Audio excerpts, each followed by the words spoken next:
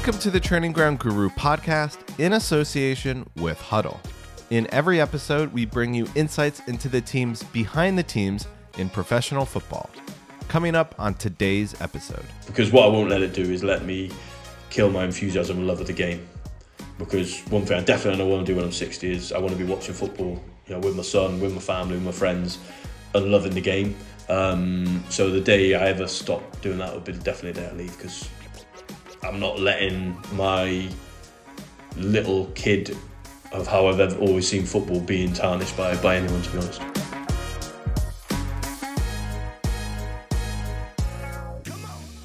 I'm Simon Austin, and this is our final episode of Season 4 of the Training Ground Guru podcast. It's a good one too, with Stuart Webber of Norwich City. Stuart is a true pioneer of the sporting director role. He first did it at Huddersfield Town, helping them reach the Premier League.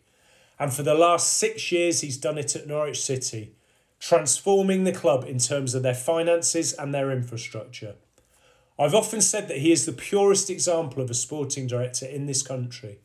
And that's because he's in charge of the whole football operation, from academy to performance to analysis to first team.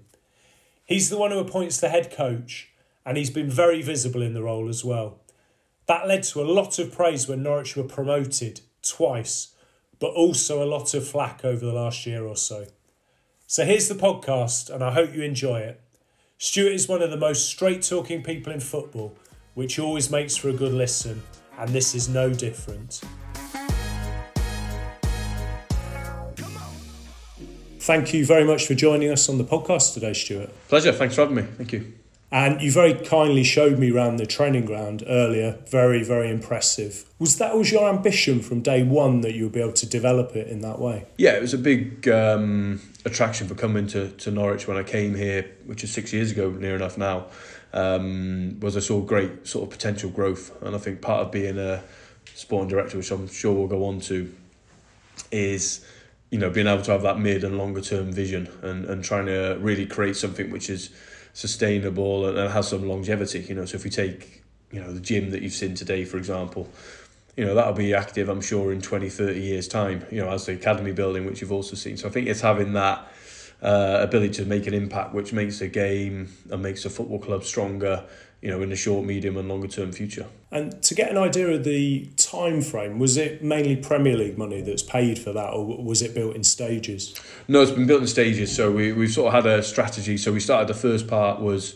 we used cup money that we'd gained from playing Arsenal in the League Cup in our first season here, which was unbudgeted for. And so we put some floodlights around one of the training pitches, because we had no floodlights around any of the grass pitches here. From that, we developed a colony development group, which was, let's get a big long-term plan for this training ground, because previously we had 49 porta cabins here that all our staff worked out of. We had a gym which was tiny, academy pitches had a hill in them and stuff. So we were like, well, we need to improve this, but we need to do it sort of step by step. And then obviously when we've been in the Premier League, that's helped. And I've also thought it was important that for a club, you see lots of clubs get to the Premier League and then lose their Premier League status.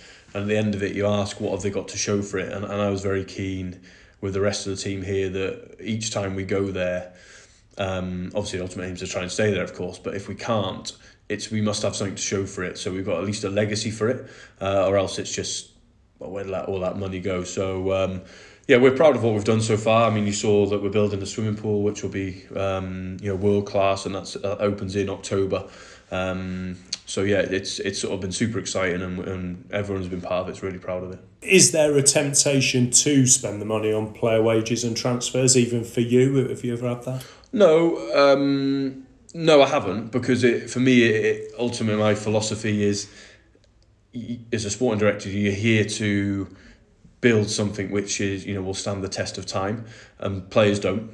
So you can buy the right player, have a good season, stay in the league, for example, and then get relegated 12 months later, and you're actually no further ahead as a football club, other than maybe you've had a few nice days out, which I appreciate is also important. But so for me, I've never had that temptation, but I can see why people do. I think I've been afforded here the luxury that not many people get, which is time to implement a vision, because the vision ultimately has been around facilities, around youth productivity, around improving our scouting areas, and all of them actually take time, so you can't actually fast track them, unfortunately. So I've been afforded good time here, which helps. So I get, maybe if there's a gun against your head, which some of maybe people who do this job have at places, I also get the temptation to just go and spend it on a player, because maybe you think that player keeps me in a job for an extra 6 months. So I get that pressure as well. Is there an understanding of that at board level then? And is that one of the key measures of success, the infrastructure as well? Yeah, it's a big understanding at board level, because for them it's or it has been, obviously our owners have been here 27 years now and have been through thick and thin.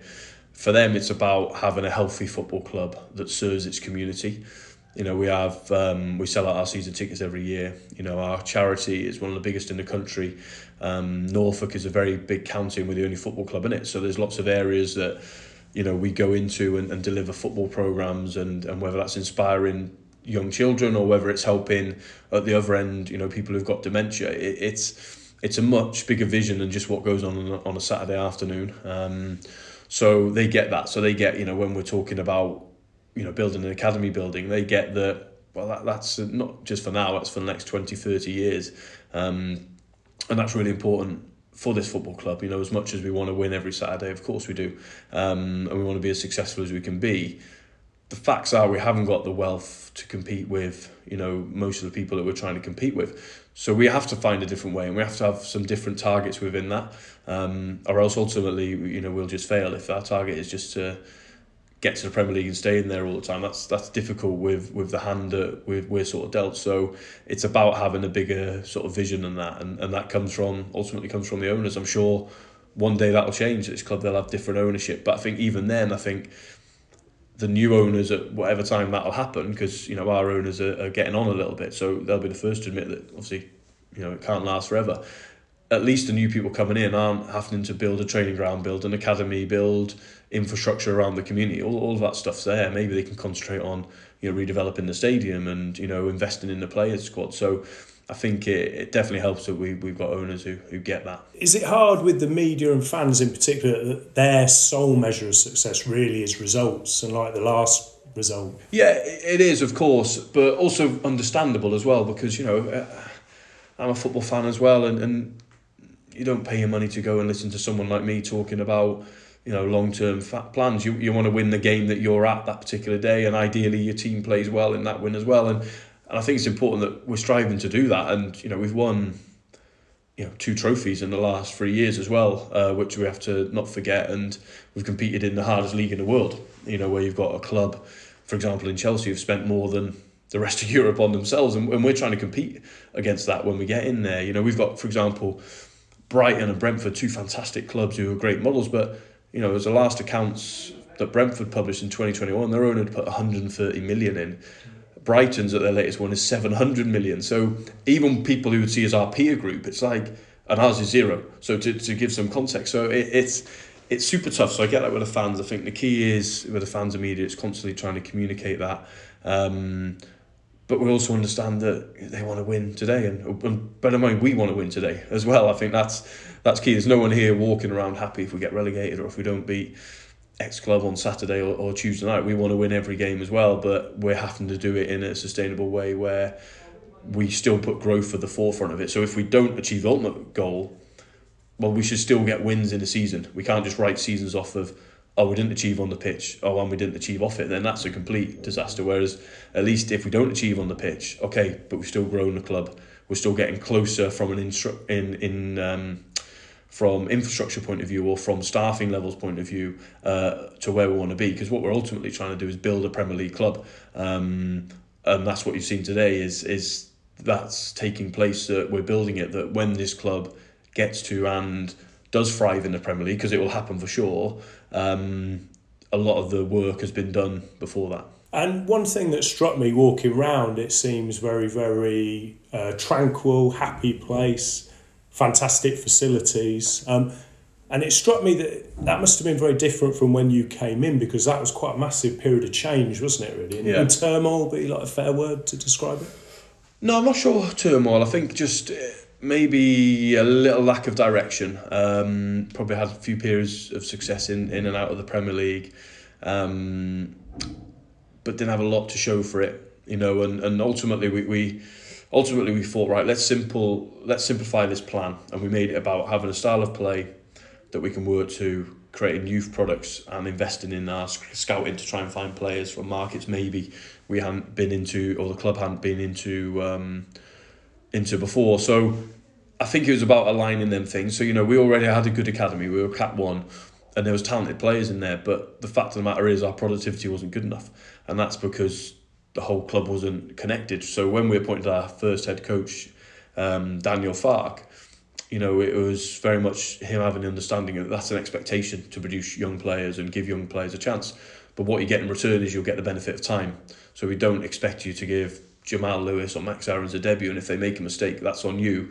That has to be on the club, because that's part of what we're trying to do. So I think we just injected that plan into people, and then it was about taking action. So this club had talked for the last 5 years, apparently prior, about rebuilding the training ground, etc. And I remember a very vivid conversation with one of the groundsmen who said, "Yeah, okay, mate, I've heard all this before." And I thought, okay, and I actually said to him, "Yeah, but you've not heard it from me." So I think it'd been a club maybe where for the staff there'd been lots of things, this will happen, or if we do this, we'll do this, and they didn't happen. So I think for us it's about action. So in terms of the facilities, about them showing that, no, actually this is going to be different. We are going to be different. And I think then once you get people buying into that and they believe in that and they see that you're true to your word, they normally want to follow then. And then it becomes their plan, and I think that's here now. What you've seen today is everyone's invested in that. Everyone's played a big part in that.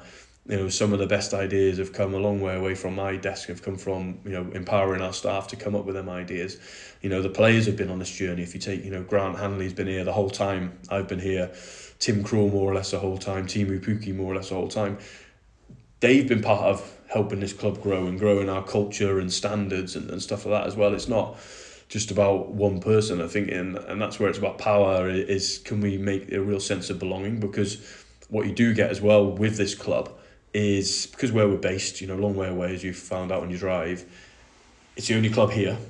So there's a lot of interest in our club, so we can harbour a bit more of a collective, and I think that's quite powerful, that, when you're going through difficult times, the stadium's still full. When you're going through good times, it's full. So it gives us that chance to come here and go, no, this club is a bit different. It's not just another club in London or another club in the Northwest. It can be a little bit unique, and we try and harbour that. I suppose it's quite a different management job for you now, isn't it? So I remember we had Dave Redding on the podcast, who was head of performance for the FA and England Rugby before that, and he was saying he's a very good change manager, he thinks, but maybe not as good a status quo manager. So it's do you think it is a different thing? Yeah, it is a different thing, and it's a very different challenge as well, and that was one that, so I remember we came here, we changed a lot of head of departments, the squad, everything we sort of changed. Average age came down 3-4 years of the team, emphasis on young players, emphasis on academy, so rather than it being us and them, because although we're quite a small site, there was very much an us and them when I turned up between the first team and the academy, so we knocked them down. Then we had success, we got to the Premier League with a really young team, got relegated unfortunately, but then we had to rebuild another team. So that was, for me personally, a new experience of, okay, we've got to rebuild another team here now. And I think it's even, as the job's gone on, I mean, you've met today some of our guys involved with our data and innovation department, and, or in the soccer ball, or whatever it might be. And it's thinking about, okay, what's next in 5 years' time? Whereas probably my previous job at Huddersfield, and then definitely my first 2 years here, was all about change, driving a place, installing culture, all these different things. Whereas over time, it's now become, okay, what's the next thing now? And it might be the swimming pool, for example, is a vision that I might not be here to see the full benefit of that. I might not be here to see the full benefits of the data and innovation team. So it's definitely a different way of thinking about it. Whereas, as Dave quite rightly says, when you're change, I agree. I think I'm also good at that. Like he would be at that, of going in somewhere, livening it up, getting people to buy in. It is different that, a lot of the staff now I've worked with for 6 years, you get a bit closer to them. And you change. I've had, my child's, 6 years older. I'm 6 years longer married since then. So like, of course, you become a slightly different person as well. You have different perspectives on life. You go through different experiences in your personal life, which naturally make you change. I think if anyone sat here and said, I'm exactly the same person as 6 years ago, I'll go, well, that's a failing, because you obviously haven't developed, because we should be different. But I think it's definitely an interesting dynamic of change within the role. Yeah, it's interesting. Yeah, because looking at your career, you sort of didn't stay anywhere that long, did you, before this? You were moving on. But now it's 6 years, isn't it, I think? 6 years this summer, yeah. Yeah, which is a long time, which I always knew when I came here. I didn't want to leave Huddersfield at the time, because, we were doing some quite good things there.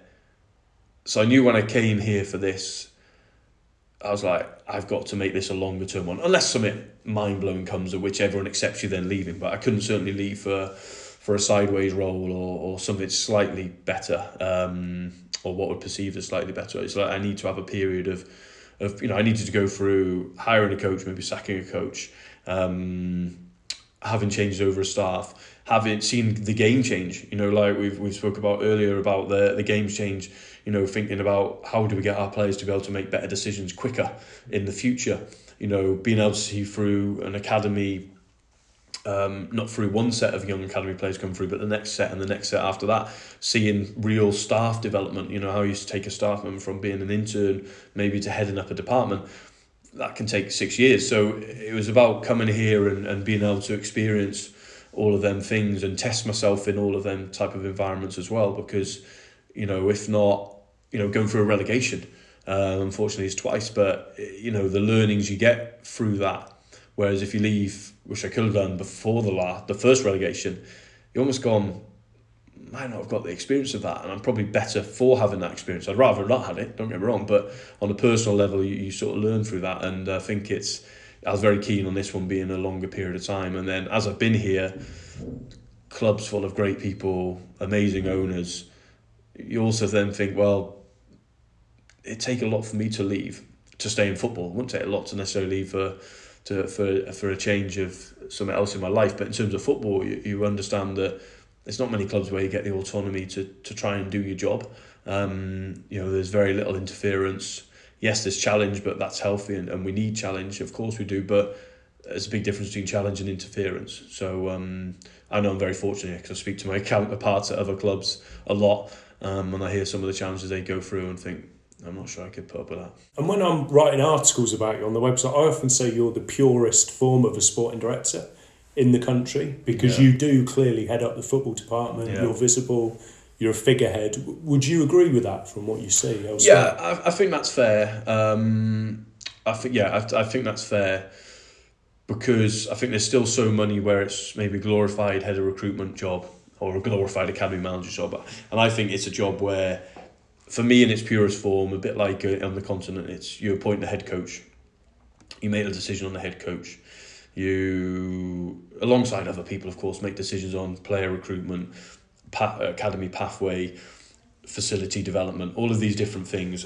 Otherwise, if you're just signing players, it's like, well, you're head of recruitment. Really, I did that job at Wolves. I was head of recruitment at Wolves, and I was there, sat at the top table on player signings.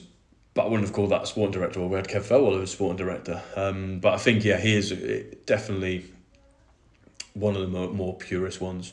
I imagine Dan's now probably got it at Newcastle as well, seeing the work he talks about up there and stuff like that. So I think that's how the role should be as well. I think it's, how can you be accountable for something if you actually haven't got that autonomy? Because really then it's like, well, there's someone hiding who's making them decisions. Yet often, as a sporting director, you're rolled out to deal with answering questions where it's like, well, that wasn't my decision, but you're having to justify it.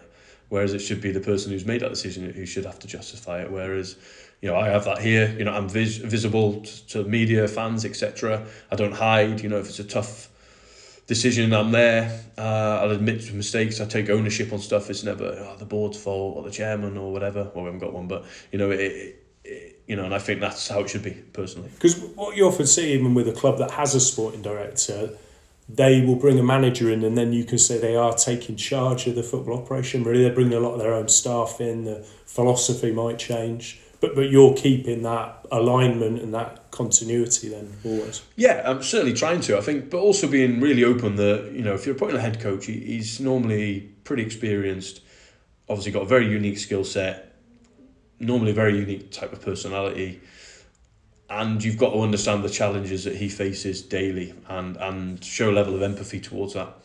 So I think it's also good that you bring someone in who's going to challenge what's been going on, because maybe the status quo hasn't been right.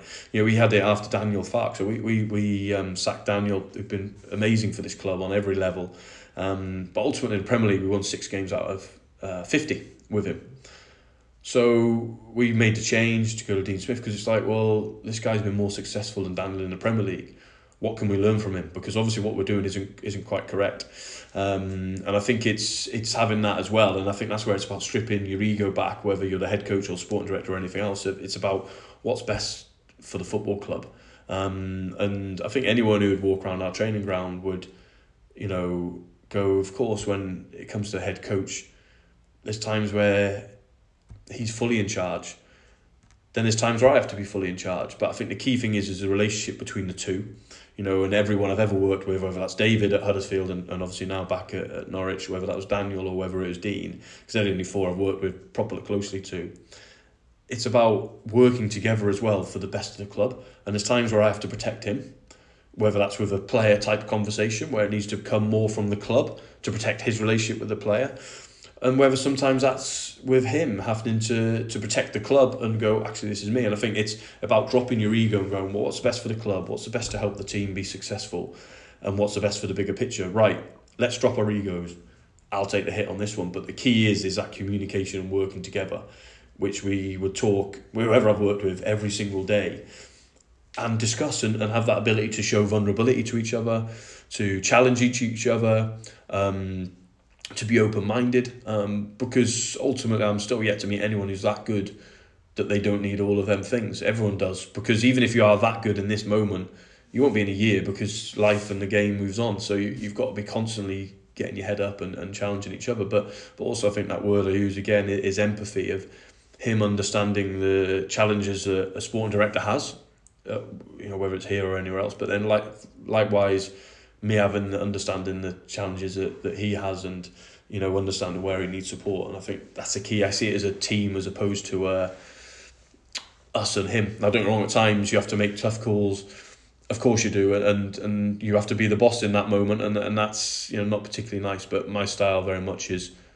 no, we're working together, and I'll sit in the background as much as I can, but I'll normally talk when it's to try and create a protection layer for the head coach, so he doesn't get caught up in stuff he doesn't need to get caught up in. I'd rather me talk, maybe get a bit of flack for that, if that can take away the pressure on them guys, so they can do their job.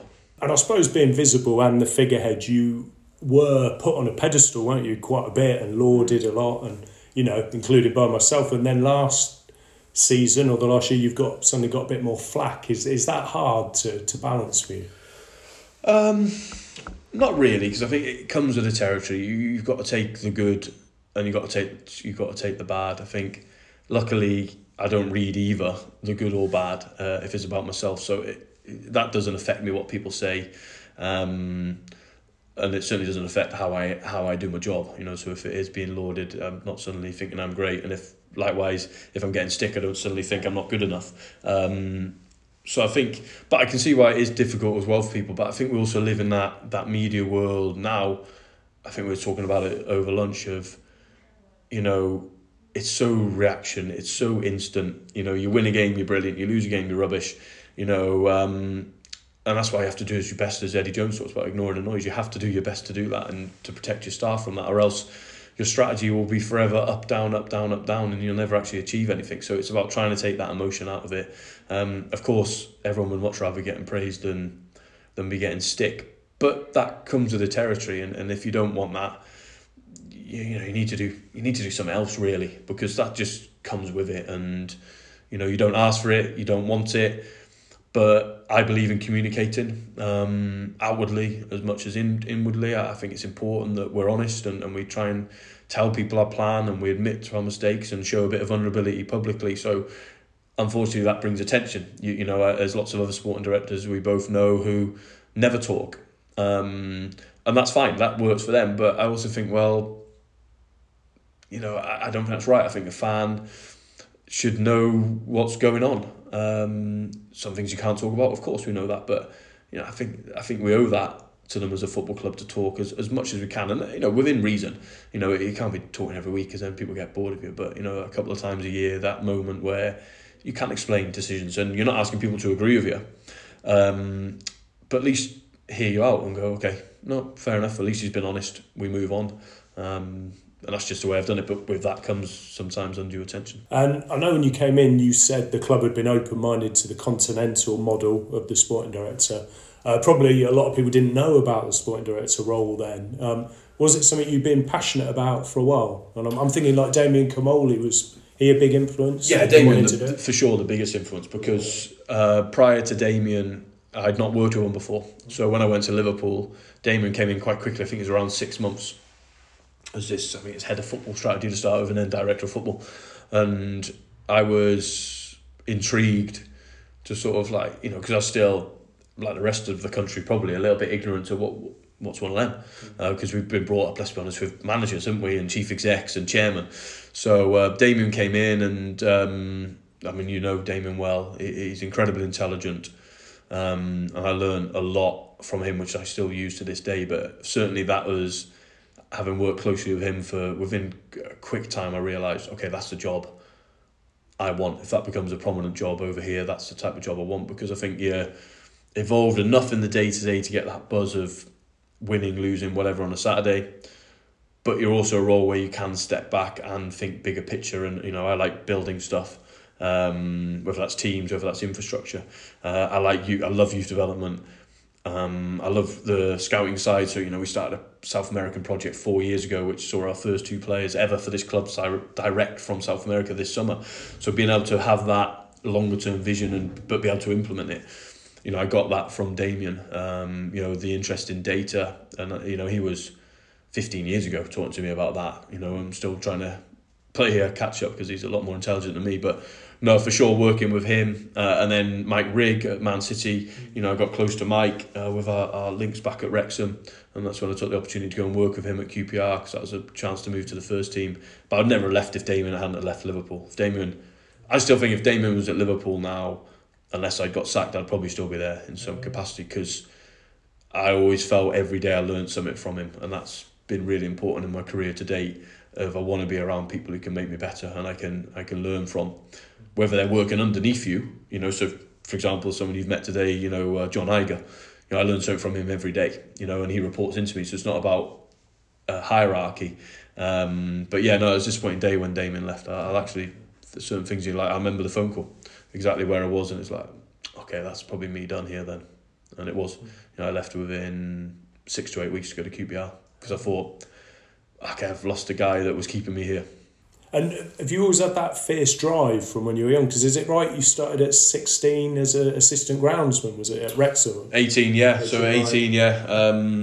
So yeah, I have, and I think it comes from your upbringing. I was born and raised in a little village called Cumsumlog, which is 8 miles inland from Aberystwyth in mid Wales, and you're not really supposed to leave them places and go into the big wild world. Welsh villages you're sort of born into and you sort of stay into, really. That's just sort of the culture, and there's nothing wrong with that, because they're amazing places. But I always loved football.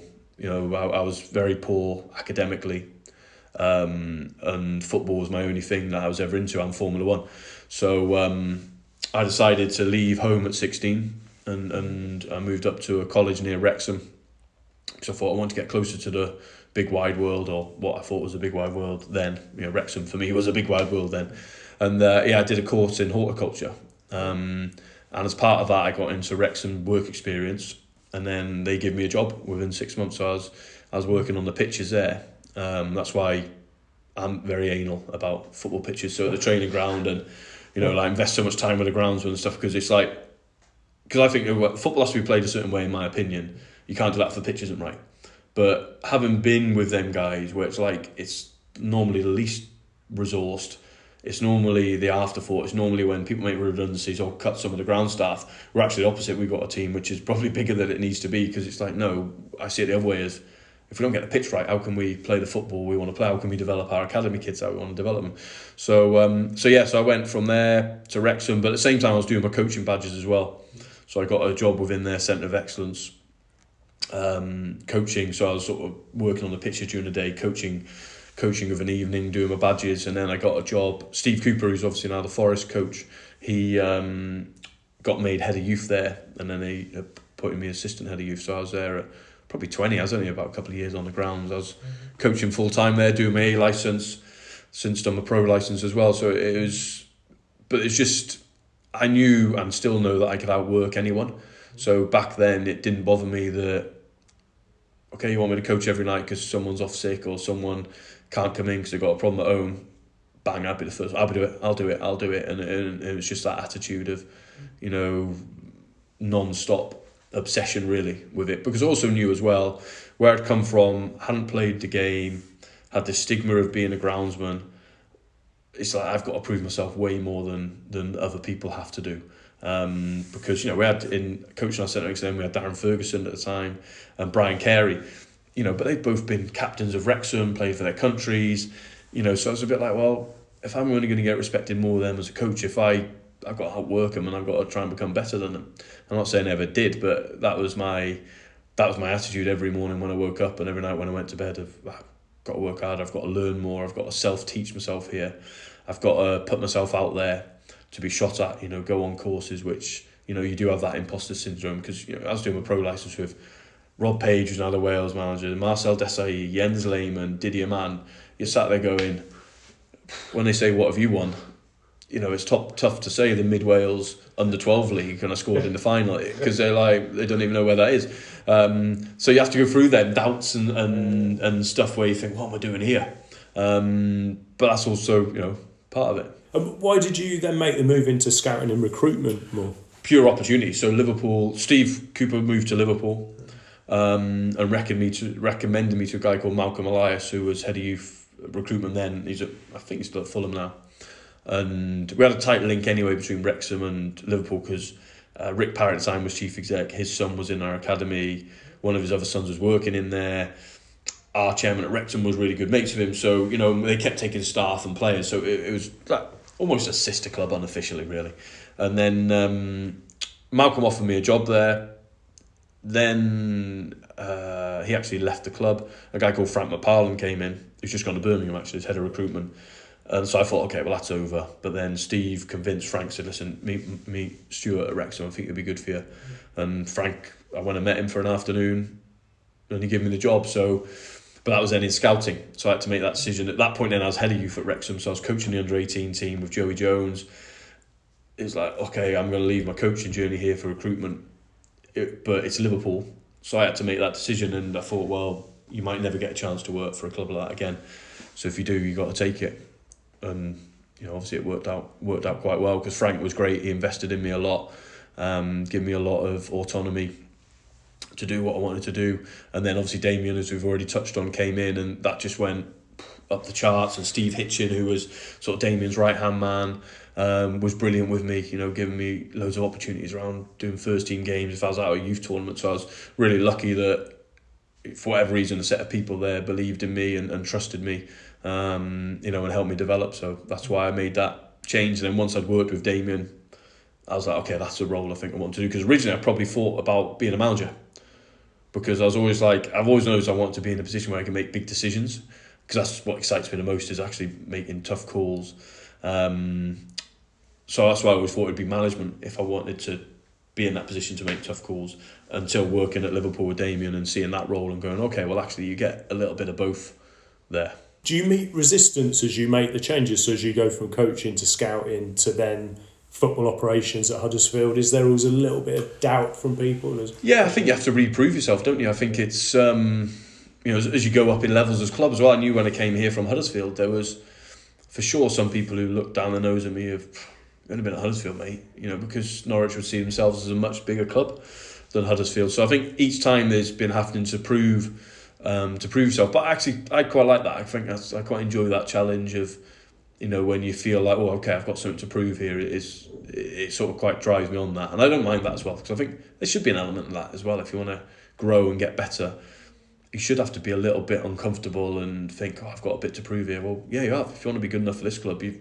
got to prove that. It's a bit like Liverpool. You go to Liverpool from Wrexham, probably 90% of the workforce think, how have you got this job? So you've got to try and prove yourself. But I think that's all right. I think it's a bit like a young player going into the first team. The first team dressing room, yeah, they might accept you in there, but it's a bit like, go on then, show us what you got. And that determines whether they're good enough to stay there then, because you see so many spat out. So I think that's a natural life of challenge, isn't it? And at Huddersfield, did you sort of formulate that sporting director role as you went along then? Did you think this is how I want to do it and change it and build it? Yeah, I think it was good at Huddersfield, because obviously I followed Ross Wilson, who went to Southampton, and obviously he's now at Rangers, and I think so he'd already, and this is one of the attractions of the job, is a lot of the things were in place already. I saw opportunities where I thought we could grow that programme and develop it, and I certainly thought in the area of foreign recruitment and foreign coach, because they hadn't really gone down that line too much. They'd signed Phil Billing as a young guy from Denmark who did well. So I remember talking to Dean Hoyle, the owner of Huddersfield, early about when we changed the head coach, because that was going to happen at some point, naturally. Would you be open to a foreign one?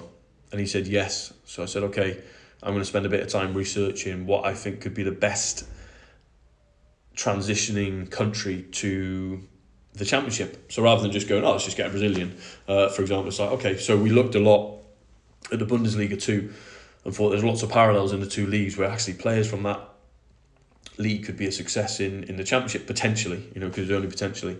So that's when we looked at the movement of German coaches over that period of time. Success story, and you thought, okay, if we could get one of them into England, because at Huddersfield it's all about, we had to massively overachieve to be successful, because our starting point was really low in terms of size of club, budgets, etc. So it was about trying to think differently and trying to sort of do it differently. So that's why we made a decision to go with David Wagner, and then that following summer we signed 14 players, of which I think 7 or 8 were from abroad and mostly Germany, and it worked well. Unfortunately, that's been closed now because of Brexit. You can't take players from the second Bundesliga, so that's why we had to do South America. But it's about trying to find that competitive advantage. So for us, it was at that time that was a competitive advantage, because we were playing games against teams you knew they didn't know our players. You'd be sat in a boardroom before, and their chairman would be like, who's Chris Löw, who's Chris Schindler or whatever. And at the end of the game, it's like, how much does he cost you again? Well, he was a free transfer and he's on $6,000 a week. And they were like, okay, we're paying ours $30,000 a week, and it's like, yeah. So we had to find a way. So, which was great, and Dean backed it unbelievably, because it was his personal money at that club which topped it up. Did a great deal with the season tickets, half the price. So suddenly we sold more season tickets than ever.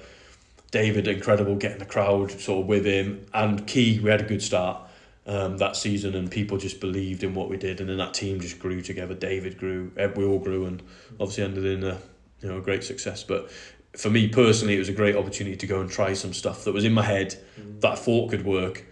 But the fact is, you never knew it would work or not, and that was a good thing about Huddersfield. I always felt it was a club that it was a safe one to go and practice in. That sounds bad, practicing, but I always thought, well, what's the worst that can happen? We finish 18th in the Championship. Okay, well, they used to finish in somewhere between 12th and 18th, so that's not a disaster. Whereas what's the best that can happen? Okay, we can massively overachieve and create a new story. I remember I did an article about 5-6 years ago with quotes from you where you were saying I would get a reserve team coach from Germany, but I wouldn't appoint an under-23s coach, I think, from this country. Yeah. And you had quite a few reasons for that, which stacked up. Would that change now? Have you changed your view with those under-21s coaches? Yeah, I think, listen, our coaching levels are going up and up and up for sure. You see the success, whether it's Steve Cooper, Kieran McKenna. There's some really good work going on, which is great.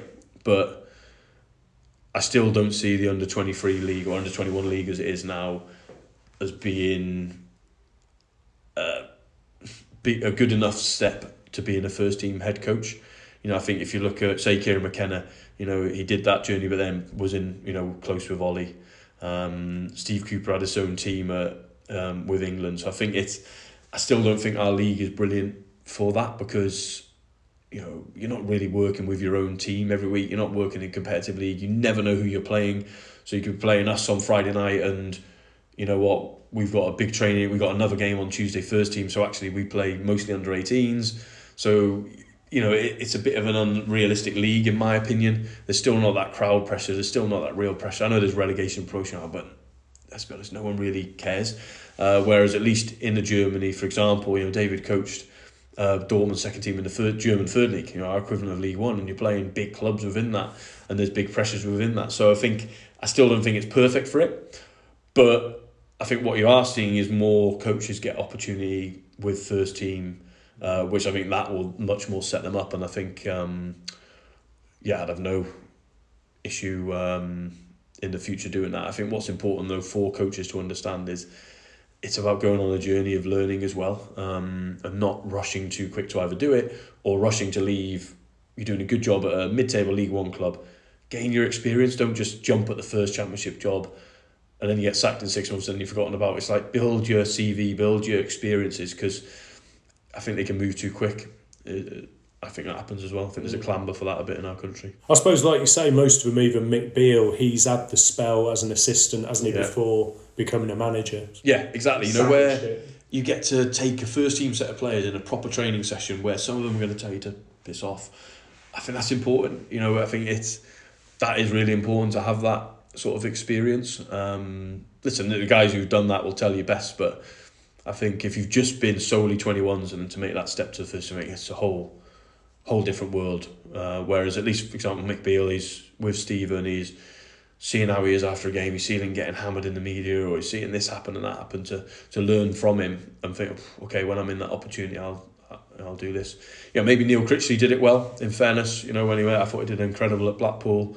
Obviously he's gone to QPR now, so, you know, he's an example of maybe the other way, but I think maybe he'd been number one at Crewe at some point, I think. So, but yeah, everyone's journey is different. You know, I think from my side, definitely back then I would have said no. I think that gap is closing. I still think we can do some work. I think collectively as a country, for the benefit of our football, we can't drop the ball on that. We've got to keep, you know, driving them standards forward, because we're producing now the best players in Europe, you could argue. You know, like, it's not just a fluke. You know, these young players coming through are super exciting. We need the coaches to follow that, so that, you know, maybe in 5 years, maybe it's Mainz taking one of our coaches as opposed to us taking Mainz coaches. I think that would be amazing for us. And you've had a big project off the pitch as well with the Summit Foundation. Where are you with that at the moment? What's coming up? Yeah, so that's been great. So, you know, I've always planned to climb Mount Everest. It's always been a dream I've wanted to do since I was a little kid. And during the lockdown period, when we're all stuck at home, not being able to do anything, I really looked into how possible is that or not? Is that a pipe dream or is it possible? So anyway, it's become apparent that it is possible if you do the right training and gain enough experience. So I've been doing that. But then alongside, my wife said to me, she goes, well, if you're going to do this and, you know, potentially put your life at risk, you should maybe do it for a cause.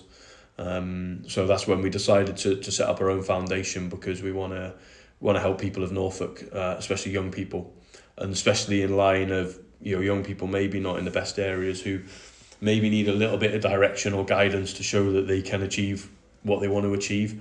So rather than just, you know, providing them with food banks and stuff like that, because there's loads of amazing work which goes on that. Our own club charities involved in that, the church that we're partnered with are involved in that. So there's so much amazing work going on. So we wanted to think a little bit bigger picture of, okay, let's not just solve the problem today. How can we help educate to, you know, help a generation of people who maybe in 10 years they come back and help a generation of people. So a real slow sort of burner is what we're sort of trying to do, because we also want it to be something which is for the rest of mine and my wife's sort of life, of having this sort of charity that, you know, when we finished work or we've moved away from the area or whatever, you know, we still have a legacy of being able to help, because, you know, this area has given us so much. You know, our son's a fully fledged Norwich fan and you know, talks like he's from Norfolk now. So it's, you know, we're going to have a part of us is going to be here forever, I think. So it's like, you know, we've got the voice and we've got the resource maybe to be able to give a bit back. Let's try and do that. And only good can come from that, we think. So that's why we did it, and we've enjoyed it, and it's been nice actually, you know, to have something different to think about at times as well, which has been nice. But it's certainly, you know, work has always been and will always be the priority, but it's nice to have something which you can use as a bit of a hobby, which you can see maybe being impactful on others. Were you surprised by some of the criticism around that last season? You saw on social media, Yeah. maybe I don't know if the local papers did as well. Saying taking your eye off the ball and things like that. Yeah. I mean, the local paper didn't help when they did some headline, "Do you want this job?" or something. It's like, excuse me. For 5 years, I'd given the local paper nothing but all of my time. Anytime they rang, messaged, on the record, off the record, I was there to answer that call through difficult periods, through good periods. So I didn't think I deserved a headline like that, to be honest. And that's ended in a breakdown between me and them, which I think is very different between the club and them. I think people have taken that as a club aren't talking to them. They're at a training ground 3 times a week, so that's a lie. But there's a big difference between me needing to talk to them. So I was surprised, but then wasn't as well, because people like to have a stick to beat you with. The headline that Henry Winter did after a piece I did with him didn't help me. Although there was some strategy behind what I said in that, because I knew we were going through a difficult period, and put my time with the interviews to actually take the attention away from Dean at the time and the team. It certainly worked, much more than I hoped or expected. But it did do a job in that regard for sure, because it took it all away from them and put it all on me being the villain. But for sure, it was completely taken out of context. It's like people sort of try and have a dig now of you're more interested in climbing mountains, mate. It's like, well, I'm not being funny. I might go and climb a mountain in June instead of going on a holiday with my family. My family are probably the ones who should have the bigger issue with that, not the club. I'm not doing anything which hasn't had the blessing of the owners. I've never been away at business critical times, or if I have been, it's been a period when we're doing nothing, so it's irrelevant whether I'm there or not. I also think with the level of staff we've got here, it's an insult to them of, if I can't be away for a week climbing Mont Blanc, where I still have phone signal every single day, because I think what people miss on these mountains is you don't get up at 5 a.m, climb till 5 p.m. It's physically impossible to do that. It's often short windows, and then you're in a tent, in a cabin or whatever, normally with Wi-Fi. But also the staff here, if Neil Adams can't take on having a phone call with ex-player's agent to deal with something because I'm uncontactable for 4 hours, then Neil shouldn't be doing his job. If Lee Dunn can't see a recruitment process through, then I've not done my job to make Lee at the level he should be. So I think it's also that. But at the time, it was an easy stick to get beaten with. I give him that stick, so that's completely my fault. But at the same time, I don't regret things I said, because I think we all have our challenges in our life, whether it's mental health, whatever, things with family. It's like, I'm not embarrassed to say that, I want to have a hobby. Because when you give them 6 years, or at that time 5 years, everything to the club, missing holidays, etc., missing sons' birthdays and mother's important birthdays or whatever, it's like, well, I'm not embarrassed to admit that, I'm going to take the odd week off to go climb and to achieve a dream that I've had since I was a little child, with the club's blessing. I was very clear with the owners at the club at the time. I said, if this isn't something you want to support, not a problem, I'll leave and I'll just go and do it. And not in a going against a headway, but in a, listen, this is how much it means to me. And ultimately, I walked for over a 5-year period of time I'll have off. And it's like, well, that's under your holiday entitlement. I'm like, well, I'm not asking for something above and beyond here. So, but it is what it is. And I think, but what I would say, if we take that as a side, I've really enjoyed doing that stuff. I found it incredibly challenging. Some of the climbs and learning about that altitude, learning about different cultures. I've been in Kilimanjaro, I've been in the Himalayas, and you meet cultures and people where you can't help but learn from these people. You learn about yourself when you're in stressful situations. You're up on a mountain, the weather's coming in, you're struggling to breathe, and that sort of mental strength. And I actually think it's improved me within my work, because it's given me a different perspective. It's helped me. It's problem solving. It's given me time to think. I've come back going, I've just had 3-4 days completely clear heads thinking here, and being able to get out of that grind of the day to day, I think I've personally found really, really helpful as well. I found it even in what I do, getting burned out and just doing the same thing over and over again. And we all do. It's exhausting. It's on a much smaller scale than what you do. I think none of us take ourselves serious enough in terms of looking after ourselves and getting our head up. I think creativity comes from, yes, to be honest, most people, when they have a holiday, they come back fresh to work, they've got some new ideas, they're in a much better place. What's the reason for that? You've just had a break, you've had a chance to switch off, you've had a chance for your body to recover, for your brain to recover.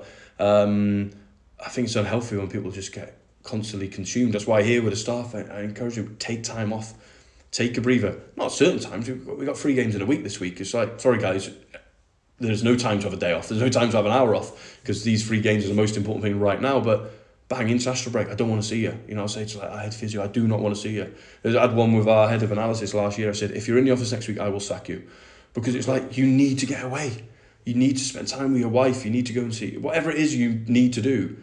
You don't need to be sat here looking at a computer screen. You'll work out the problems by actually being away from here. And I think it's something as a club. And I think as society, we're learning more and more around, you know, whether it's mental health and all these different things to sort of help us become better versions of ourselves and stuff like that. And I think it's, I'm invested in myself in that, and I want the staff around me to invest themselves in that. I suppose that's an area where you've evolved then, because you were talking about those days like early 20s when you're working every hour to prove yourself and move on, and you know, it's different now. And I was 4 stone heavier. So my lifestyle was horrific, you know, because it was constantly in the car, constantly drinking fizzy drinks, chocolate. Luckily I've never drank alcohol, or else I definitely would have gone down that road for sure. But I didn't look after myself, and you know, I wasn't the best husband I could be at home. I wasn't the best dad. I wasn't the best at work because I was constantly tired, or you know, didn't have that time to come up with ideas and be creative. And I think as part of my role, you have to have that ability to be creative, but you got to take yourself out of that. You got to feel fit. If I'm walking in looking like a bag of shit every day, how's that inspiring to staff or players? You know, you've got to lead the way. And don't get me wrong, some days you feel like absolute crap and you've got to put clown face on. Don't get me wrong, but look after yourself. You know, because as well, the season's long.